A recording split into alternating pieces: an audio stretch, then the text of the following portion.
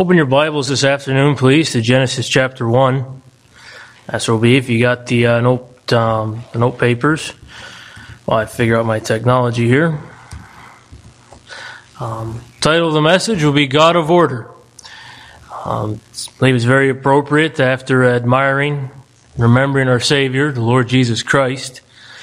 We ought to look with awe and reverence on the first action of Christ that was revealed to us in Scripture. The first time we see our Lord and Savior at work is not at Christmas.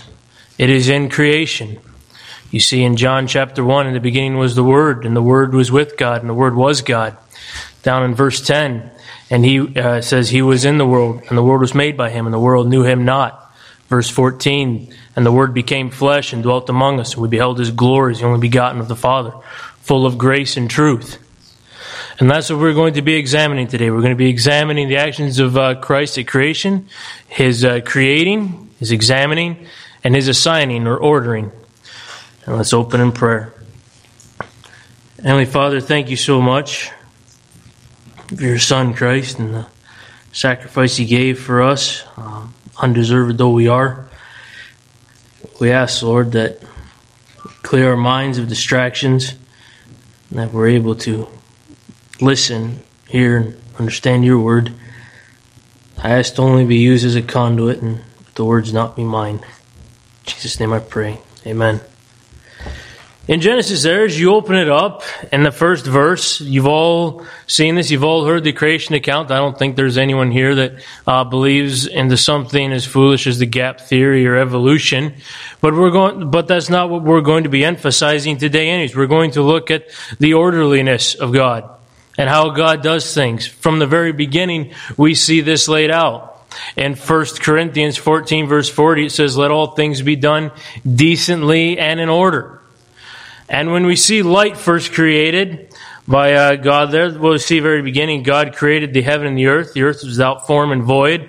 Darkness upon the face of the deep. The Spirit of God moved upon the face of the waters. We see all that. And God said, Let there be light.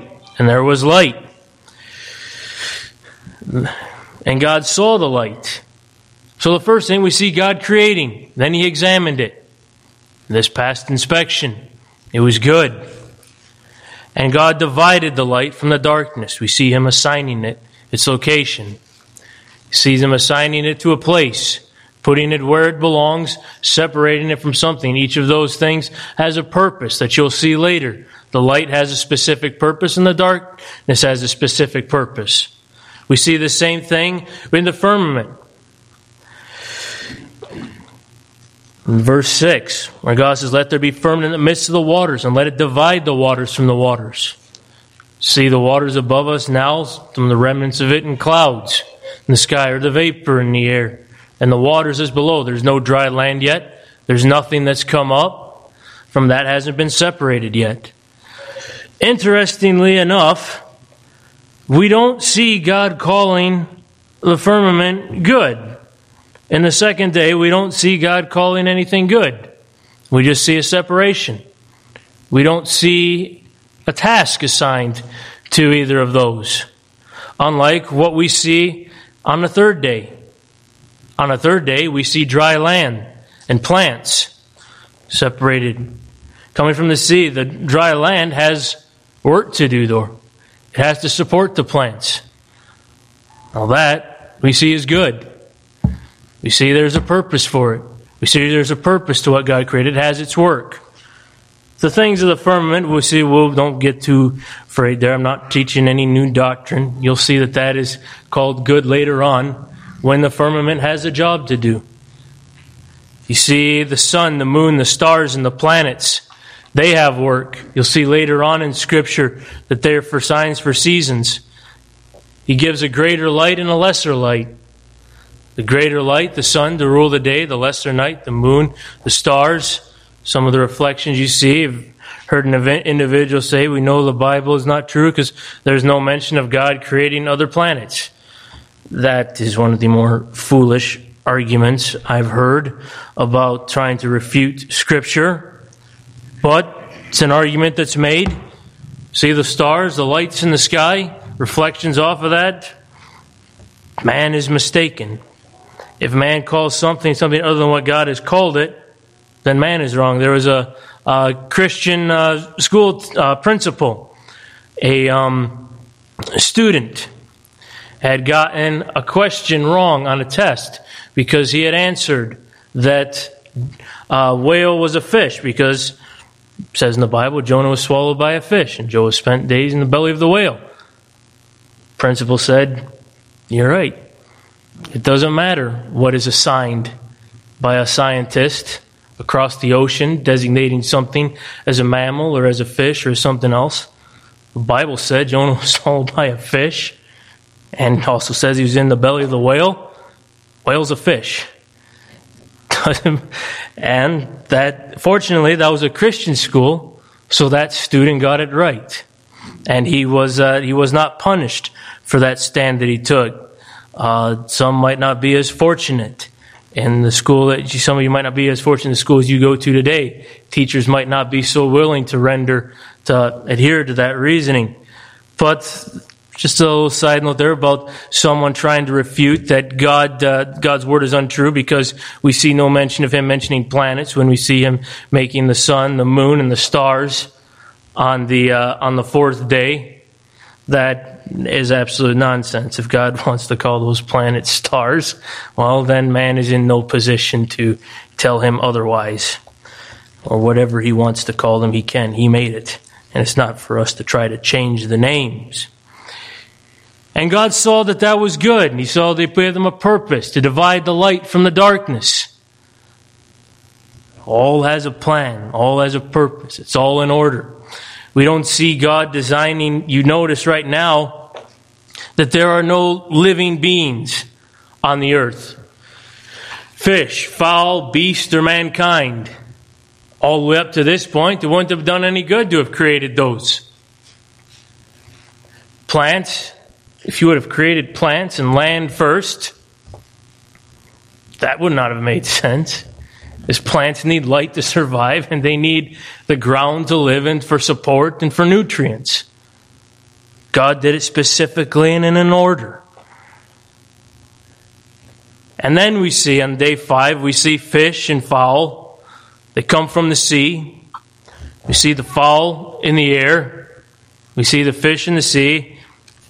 Notice in verse 21, you see the whales, every living creature that moveth, which the waters brought forth abundantly after their kind, and every winged fowl after his kind. And God saw that it was good. Then we see God's first command to his creation.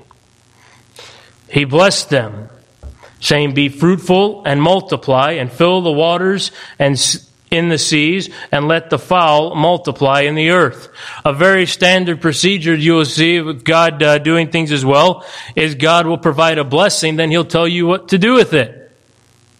That is contained throughout Scripture, and this is the first example. You see, God blessed them, the fowl, and then he told them to multiply. A great example of a blessing. Many of us Christians, from personal testimony, I know I have prayed foolishly. God bless me, please, Lord, bless me, bless this. Give me. When I was before I went to college, met my wife or got married. Give me a wife, okay, all right. Then I heard a sermon of, okay, if God sends you a wife, what are you going to do? Good question. I hadn't thought about that. Maybe I should get that in order. What's the purpose of this?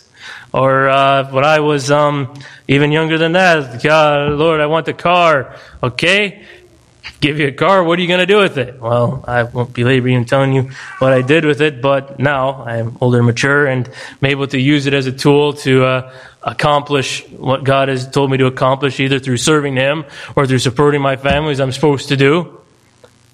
But when God gives a blessing, there is always a command to go along with the blessing. It's a sharing. The greatest example, I've seen an older preacher. He was dead and gone, and I saw the video recording of it. I never saw the actual man, but he talked about God, and the illustration he used was asking a blessing from God, turning and giving it. Asking from God, turning and giving it. It was never, okay, I'll take this. Okay, God, I'll take that. Thank you very much. No, it was always asking and then giving. That's what we're to do with blessings. Pastor talked about that. I won't belabor that point. That's what she said. The fish and the fowl that God assigned to the sea, He saw that it was good. And God created, on the sixth day, He created beasts and man. And God saw that was good. And God created man in His own image, and in the image of God created He him, male and female. And even though we don't see it right here at this point in time, further on in Scripture, where it goes back through and gives a little more detailed account of it, chapter number 1, as you all know, Genesis, is an overview. It's like an outline. It's as one of the men in our church have told me, it speaks very much how this man in church told me he speaks. It's bullet points. That's what chapter 1 is. It's just bullet points. It's not expounding on it. It's not connecting things. It's okay, this happened, then this happened, then this happened, then this happened, then this happened. Wasn't too much detail in there. And that's the way God did it here in chapter 1. But as you move on in the different, as you move on through Genesis, you see that on this day God created man, male and female. God blessed them. He said, be fruitful and multiply and replenish the earth and subdue it. So God, we see on the last day that He is doing the work of creation, He sees that it's good, and then He puts someone in charge. God always does that. I know we're all Americans here. Thankfully, I'm not preaching in the South where there's a lot more of a rebel, rambunctious attitude, which despises authority even more. But authority is ordained of God. You see that in Romans. You see that everywhere that God has set things in place, there is always someone in charge of carrying it out. There's always accountability, someone to answer to. Now, where these systems go awry is never in how God set them up. Individuals may attempt to point to Judges and look at all the chaos that happened in Judges. Well, the phrase that best summarizes the book of Judges in the Bible is every man did that which was right in his own eyes. Everybody did his own thing. They did not follow the theocracy that God put in place. They did not follow His commandments. They did not follow His law. They took His blessing, they absorbed it, and turned away from it. We're good. We got it. Enemy's gone. We don't need him. Oh, enemy's back? Oh, they're conquering us? God, help us. And they turn back. So that the failures of Judges is not the failures of the theocracy that God put in place. It is the failures of sinful man. But God always puts authority in place. God always assigns order. Let all things be done decently and in order. Some basic examples of this, and I won't belabor too long, lest I sound like I'm trying to dictate or try to be like a military individual. But line upon line, precept upon precept, found in the Bible. You see that illustrated beautifully in creation. Okay, first this is in order. We got light. All right, we got it separated. Good, you're in your spots. Okay, next we got firmament. All right. Got some room there. We got some heavens. We got the waters below. All right, good. They're separated. All right, now we got some dry lands and plants. Sea goes over here. Dry land's over here. Dry land, you got plants. The sea, I don't know. Any of you might have gotten seaweed caught in your foot. I don't know if you call that a plant. That feels pretty slimy and disgusting. Maybe, I don't know what you want to call that. A living thing, maybe. I don't know. But all of that throughout Scripture. And you'll see that, and I won't belabor in other areas. But another example of how God does things. Example, like a little child. We have little ones around here, and it's awesome to see. But you rarely see an individual, a little child, running across the playground there at 8 or 9 months. I mean, if they do, that's a pretty athletic kid, pretty well coordinated. But no, most of the time, you see them first off trying to, like little son Jonathan right now, pushing up, frustrated, kicking his legs, can't get him to work. I can get my arms up to try to crawl, but I can't do it, can't get my legs. Then eventually you'll see them, kind of like where Emery is right now, able to crawl, move around, scoot and scurry, trying to figure out how them legs work, and he can stand up by those all himself. Has he done that yet on the legs yet, or not quite? Not quite yet. All right, he'll get there. But crawl, walk, run. We see that throughout all of God's creation. We're not, as humans, we're not deer who are born with the instant ability to be able to walk. And even then, those of you that have worked on farms and you've seen a calf born, that calf first trying to walk, he ain't too stable at first. It's kind of funny. But that's the way it is. And another thing, and to relate this to service to God, the example I'll use, same example that looked over in Sunday school with my class. Elisha. He started as a servant to Elijah. This man was out in the field. It says he was out there with 12 yoke of oxen, and he had the 12th. So that probably means he was supervising some people, but because it'd be very difficult, and I don't know if even possible, for one man to control 12 yoke of oxen at once. Maybe it is. I don't know. But most likely, he was out there supervising a group of individuals, plowing a field. And we see him totally throw all that aside, create a feast, slaughters the ox, gives them to his men as a feast, turns around and leaves. The finest and the example that I tried to illustrate when I teach in class, when we're trying to understand how the Bible is talking about wealth, when we looked at Job, we looked at this as well. If you're looking at oxen, think in modern day terms of tractors. That's pretty much what they were. If you're looking at mules, think of them as ATVs. If you're looking at camels, think of those as semi-trucks. They were involved in interstate commerce, carrying loads long distances. That's a decent way to try to think about, try to look from an agrarian society to our modern society, try to get that. And while a tractor may be tough eating, if you try to boil it down, cook it, and feed it to some people, the concept is the same of what Elijah did, just selling it all. And nope, I'm going after Elijah. And we see that Elisha didn't immediately get the blessing for that. He had to follow him quite a ways.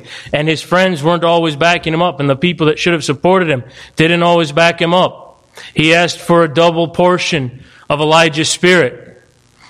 And 3 times, Elijah gave him an out. Gave him a way to go. And 3 times, the sons of the prophets tried to tell him, your Lord's going to depart from you today. What are you doing? Why are you hanging around? He's going to be gone. Elijah told him, hold your peace, which is the blunt Bible version of saying be quiet. That's the blunt way of saying it. That's in the Greek somewhere, or in the Hebrew. So he started as a servant, and he did receive that double portion because he was a faithful servant. And by all accounts in Scripture, Elisha recorded twice the amount of miracles, 2 times the amount of miracles, recorded miracles that Elijah did. And that's the way God works. And as we stand here, and we just had the Lord's Supper, remembering that great gift that He gave us, it'd be great for us to also remember how He worked and how He operated. And I won't close in a song. It's something to think about, something to pray about. Just look at your life. Is your life, and I'm not trying to point fingers at anyone because there's point a finger at someone, there's 4 more back at you. And there is in this case. But I will ask, are there areas in your life that could be tidied up for God? There are in mine. It's very convicting writing this sermon. Am I doing everything? Am I doing everything in the order that God has prescribed and put in place? And that's the challenge. To find those areas and to fix them. Don't be, like it talks about in James, that a man who, beholding his face in a glass, turning away and forgetting what manner of man he was. Don't just be a hearer of something. Don't just hear something when you read God's Word and God is speaking to you. Do it as well. Don't just forget it.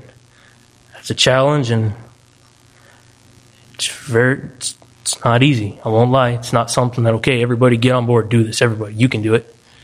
It's something that's difficult. And with that, we'll close in prayer. Heavenly Father, we thank you so much for everything that you've given to us. Thank you, Lord, that you've given all of us the opportunity to serve you. Please, Lord, help us to follow your structure, follow your order, and help us to bring glory and honor to you and doing it in a loving way. We ask these things in Jesus' name. Amen.